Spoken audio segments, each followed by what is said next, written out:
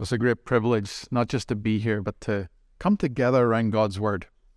And so if you have your Bibles, I'd like to read a few verses from 1 Corinthians chapter 9. I actually have a different version, but I think your Pew Bible is the New International Version. So I'll read from that. 1 Corinthians chapter 9. And I'm going to read from verse 12, or the second part of verse 12 to verse 23. It says this is Paul writing to the church in Corinth. But we did not use this right. He's been explaining about all the rights he has as an apostle. He says, we did not use this right. On the contrary, we put up with anything rather than hinder the gospel of Christ. Don't you know that those who work in the temple get their food from the temple, and those who serve at the altar share in what is offered on the altar? In the same way, the Lord has commanded that those who preach the gospel should receive their living from the gospel. But I have not used any of these rights. And I am not writing this in the hope that you will do such things for me. I'd rather die than have anyone deprive me of this boast. Yet when I preach the gospel, I cannot boast, for I am compelled to preach. Woe to me if I do not preach the gospel. If I preach voluntarily, I have a reward. If not voluntarily, I am simply discharging the trust committed to me. What then is my reward? Just this, that in preaching the gospel I may offer it free of charge, and so not make use of my rights in preaching it. Though I am free and belong to no man, I make myself a slave to everyone to win as many as possible. To the Jews I became like a Jew to win the Jews.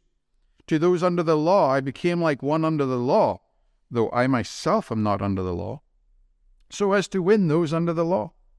To those not having the law, I became like one not having the law, though I am not free from God's law, but am under Christ's law, so as to win those not having the law.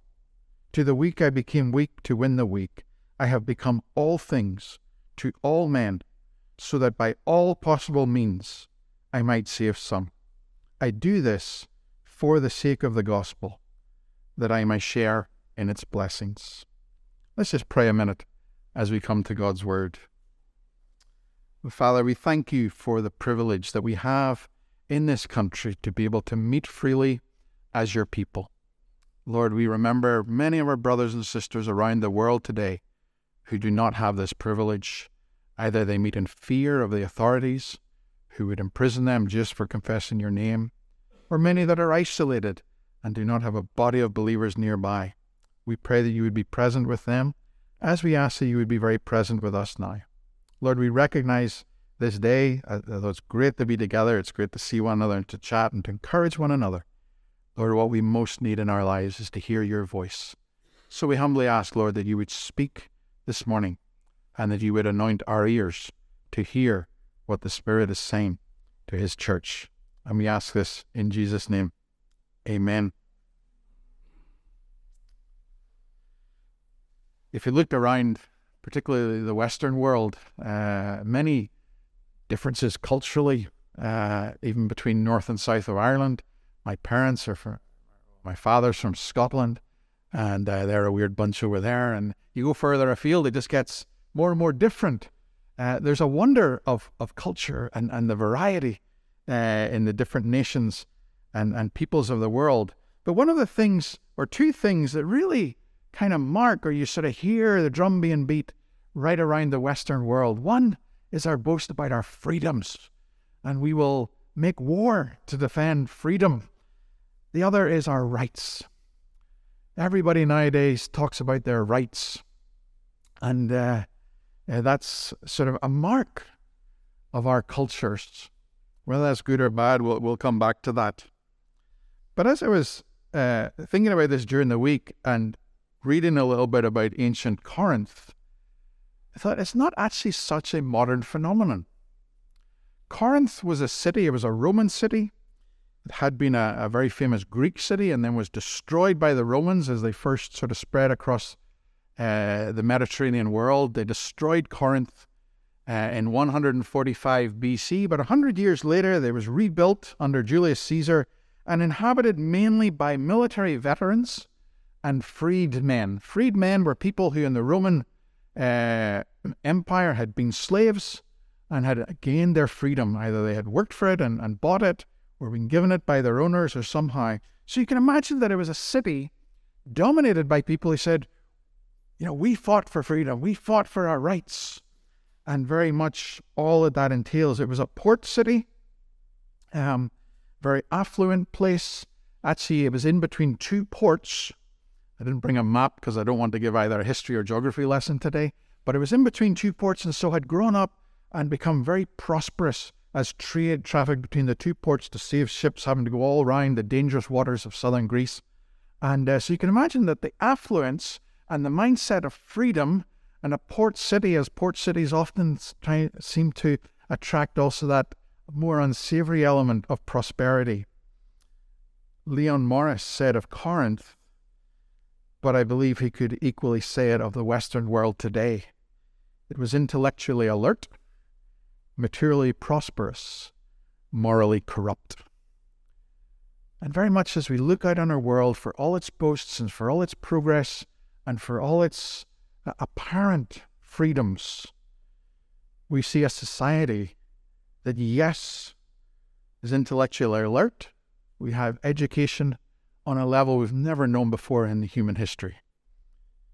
Material prosperity, never known before in human history. But sadly, morally corrupt, as we have tragically known throughout human history. You see, freedom unchecked can quickly become anarchy or basic licentiousness where anything goes. And rights unchecked, or everybody affirming their rights, can very quickly become an imposition on others. And if you don't believe me, look at the mess that is happening in Scotland at the minute as we try to promote the rights of certain, sometimes small groups enforced on the whole population.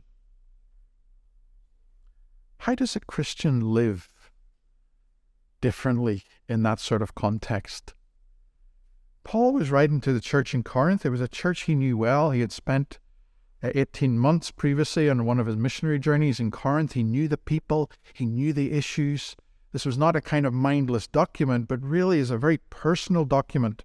And if you read through the whole letter, you sense Paul's heart for the people, that even when he has to tell them off and things are doing not well, and some commentators always see Corinth as the most sort of problematic church that we see in Scripture, and yet Paul has such a heart for these people. He says he loves them deeply and really desires to see them live well. In the chapters prior to the verses we read in chapter 9, Paul has been dealing with some of the issues, some that they had written to him about, issues they were struggling with, how to navigate these waters of morality and issues on marriage and issues of idolatry. Ancient issues, but so relevant to our day and age as we seek as Christians to navigate in this world. It just seems to kind of always be seeking to mold us into its image. But when we come to chapter 9, don't be distracted by Paul talking about apostle and his apostleship, but rather what we see is Paul giving an example from his life. As an apostle, yes, and he explains earlier in chapter 4 what that ministry entails, but he's not really promoting himself. He's not saying, look, I'm the great apostle Paul, you got to listen to me. He's not saying that. Rather, he's given a personal example from his life to help them live dynamically in the age that it's for them to live. And I believe he can help us today, even as we face similar challenges, although they may have a slightly different outworking in each context. Now, there's so much here, and I'm not going to give an exhaustive exposition, but I'd like to just mention a couple of things that I think, as we take them away and meditate on them and see them working out in our lives, will help us answer the question, how do we live in our day and age? The verses I read were almost bracketed as Paul talking to the Corinthians, and yes, there's different dynamics. When he first started, he says, I have not made use of this right. He's talking about, earlier on in the passage, he was talking about his rights as an apostle, what he could have done, how he could have lived. And he wasn't saying, look at me, but rather he's saying, I want to give you an example of what it means to give up things for the gospel. Back in chapter 8, and for some reason I haven't got it noted down here, so I think it's verse 10. He says, if anyone sees you have knowledge eating, verse 9. He says, take care that this right of yours does not somehow become a stumbling block to the weak. So he was talking in the context of food sacrificed to idols, probably not a major current problem in Ireland. I don't think you go to your local, I don't know what you have down here, is it you have Tesco's or your local butchers and kind of, are you sacrificing this to, some pagan deity before you brought it into the shop? But what Paul is saying to the people, he says, yes, idolatry is a reality in our society in Ireland today. And we need to be aware of that. But we need to be aware also that we don't become a people influenced by our society whereby our rights become paramount for all our activities. Rather, Paul is encouraging the Christians. He says, don't abuse your right. Don't take your right and make it ultimate. Be willing to put it aside for the good of others. So Paul, as an apostle, is now giving this example to the people, and he's saying, I've been willing to give up all of these rights. I could go on all day about my rights, but I don't want to do that. And he says, I have not made use of this right, but we endure anything rather than put an obstacle in the way of the gospel.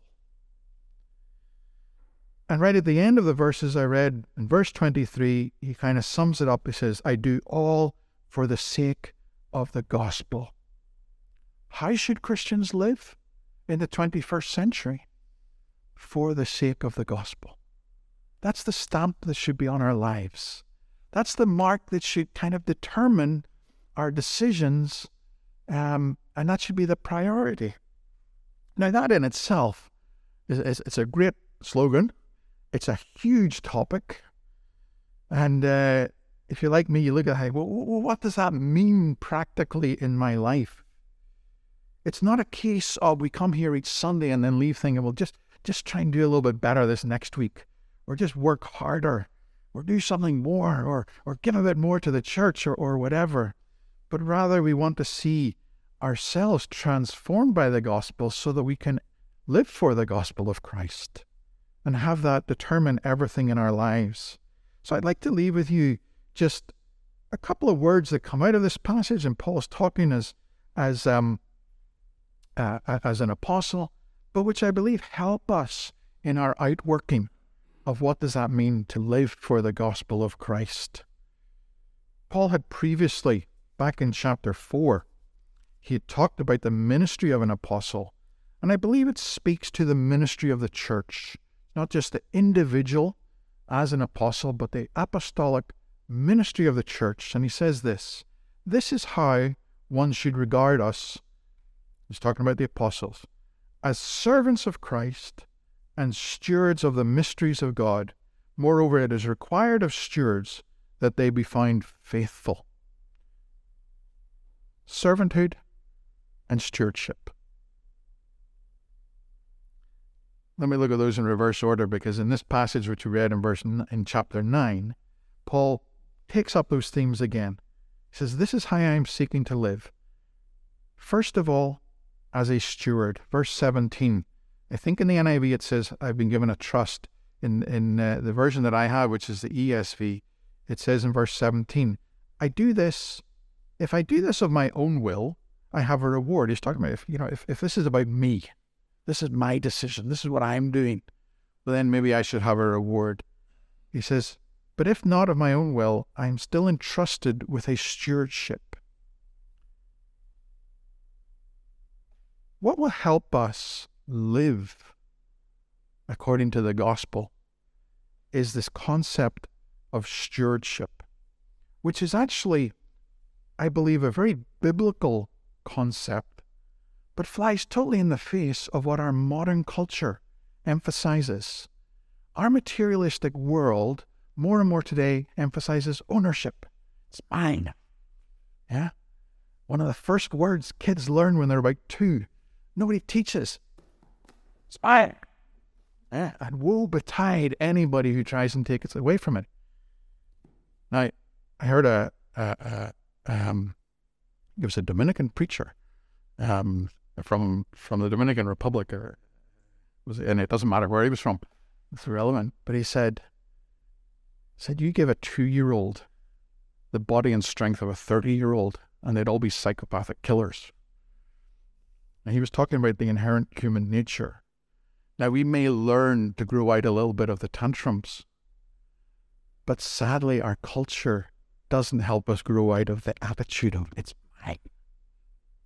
And you see, as long as we live our lives seeing that everything is mine by right, I've earned it, I'm a self-made man. When our talks, I've got this great job because I worked hard, because I studied hard, because I did this, because I did that.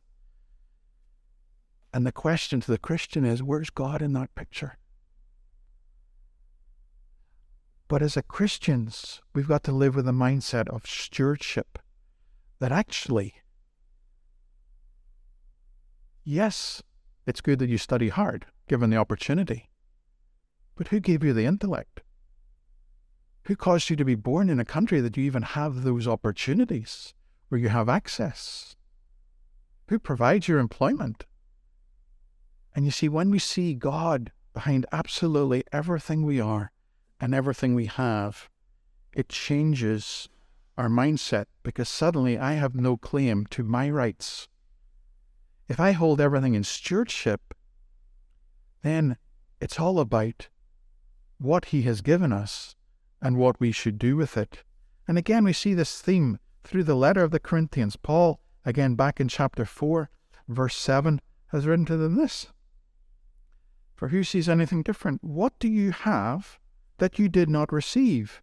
If then you received it, why do you boast as if you did not receive it?" Isn't that such a picture of our society today? But Paul says, what do you have that you did not receive? Again in chapter 6, when he's talking to them in verse 19, he says this. He says, "You are not your own, for you were bought with a price, so glorify God in your body." A different focus. But he's saying, even your own body is not your own. Your life to live is not your own. Every breath that you breathe each morning is not your own. And Paul will go on after this section, famous chapters in 12 and 14 about the gifts and everything from God. How do we live in a way that honors the gospel as Paul sought to? It is first of all developing a mindset of stewardship. Now each of us will need to take this away. We need to think about how does that filter down? How does that apply to me? But it must transform my thinking and my use, my time, my possessions, my education, my creativity, my opportunities, absolutely everything. That'll be different for each one of us. Why? Because God has given each one of us different abilities. Probably shouldn't, they always say as preachers, you shouldn't use examples, your own daughters, but I will. My daughter, Rebecca, is incredibly creative. My wife is very creative in terms of artistic ability. Drives me mad. Because if you ever lived with an artist, they kind of like sort of live in a different wavelength. And yet they can take, sometimes like my wife, often she volunteers in a charity shop and will regularly come home with what I consider junk. And make something beautiful from it. Well, use that for God's glory. Churches maybe have not been very good at allowing artists to use their creativity, but the creativity is a gift from God. For me, I'm a little bit more staid, and I like books, and I like to study, and I like writing. If I try and be an artist, it'll be an absolute disaster. But that's not what I've been given. I need to use what I've been given for God's purposes. So the mindset, developing and taking hold of the mindset that we are stewards, that absolutely everything I have is a gift from God. And I must use it for Him. It completely transforms our thinking. So stewardship. In verse 16, this famous cry from Paul, "Woe to me if I do not preach the gospel." This is not a onerous imposition. You've got to evangelize more. You've got to be more involved in mission.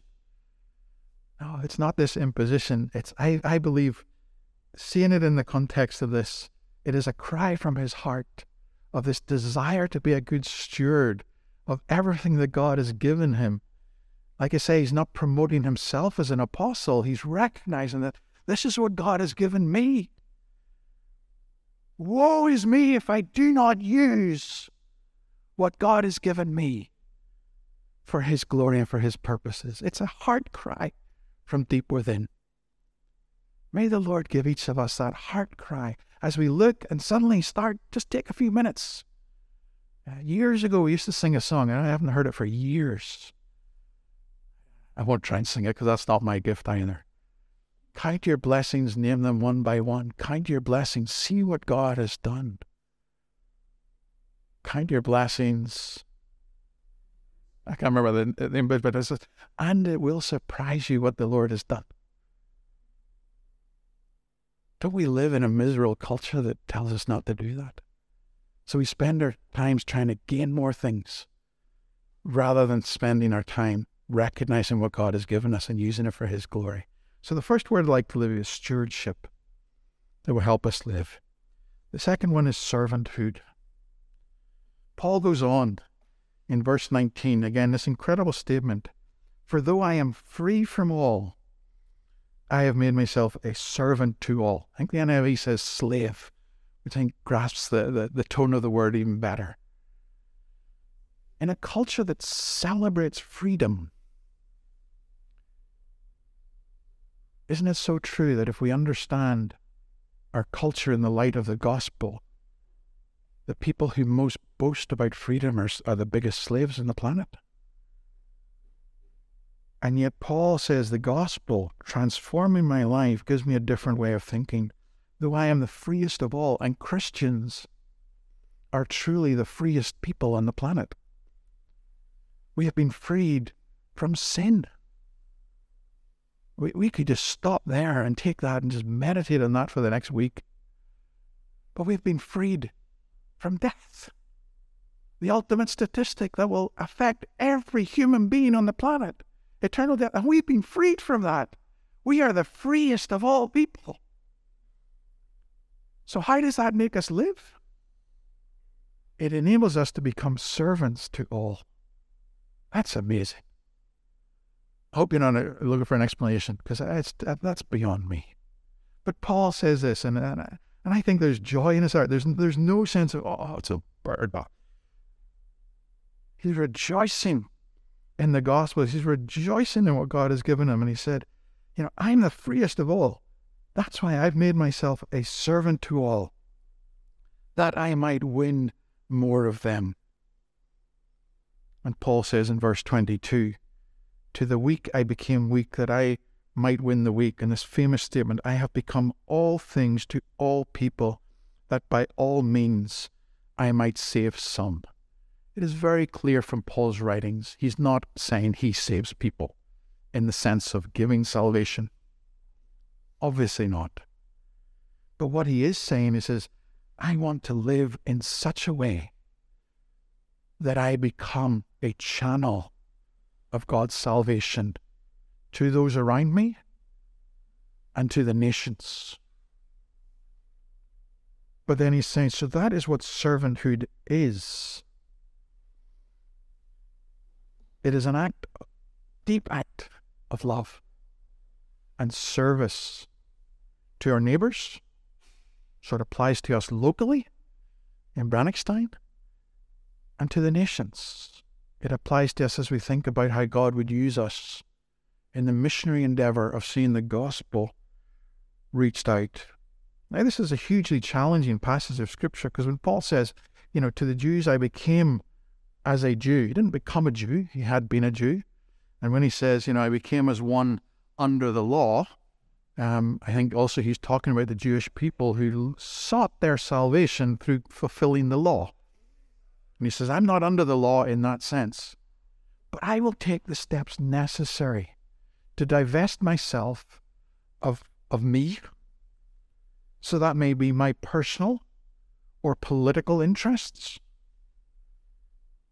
It may be my national identity. That's a controversial one in Ireland, particularly in the north. Are you this? Are you that? I don't want to be either. I want to be a Christ follower. And that must take priority over everything. I may need at times to be willing to forego economic benefits. Maybe I'm offered a promotion. The world says, take it. You're stupid if you don't. God says, no, because I want you in this place still. There are people who need to hear the gospel. And so as we work out what this means for each of us, may the Lord help us to give up what we may see as our freedom, our rights, our control.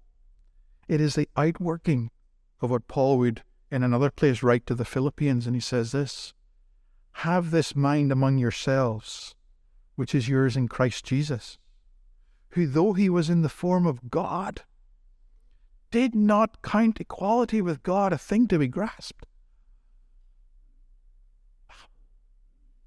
He was God, equal with God. He says, no, but I'm not going to hold on to that and kind of. What does it say? But emptied himself by taking the form of a servant, being born in the likeness of man. So as we wrestle with what this means and work it out in our lives, may we ask God to help us to have that mindset of Christ, willing to give up the glories of heaven, to come to a sinful earth, to die, but yes, be raised again, conquering sin and death. That was Christ's unique work in history. What is our work in history as his people? It is to follow in his footsteps and be willing to divest ourselves of whatever we need to, even our freedom, as an act of love and service to others, so that they may, as Paul says right at the end, I do it all for the sake of the gospel, that I may share with them in its blessings. So may the Lord help us to live in such a way, to live for the sake of the gospel. What does that mean? Well, two areas that will help us. Understanding stewardship of all that we have, which has been given by God. Understanding our role as servants to all around us that God has put in our paths. And may we live just to hear those precious, precious words. Well done, good and faithful servant. Let's just pray a minute and then I'll hand back to Rick. Lord, thank you for your word. Thank you for those who have gone before us. We think of the Apostle Paul, such a great man by your grace, and yet saying, I'm willing to give up whatever is needed so that others may hear the gospel of Christ. Lord, we live in such a messed up, sin-destroyed world. We see it in our neighbours as family strife is on the increase. We see it in our nations as nation rises against nation, each with a desire to enforce their own ways of doing things. Lord, help us to live differently as your people, to be good stewards of all that you have given us. And we recognize, Lord, everything we have comes from you. Help us to be servants to our neighbours, to those around us. Help us to be servant to our nation that needs to hear your word. Lord, help us to be servants to the nations like France, like Spain, and so many other places that yet need to hear. Help us, we pray. In Jesus' name, amen.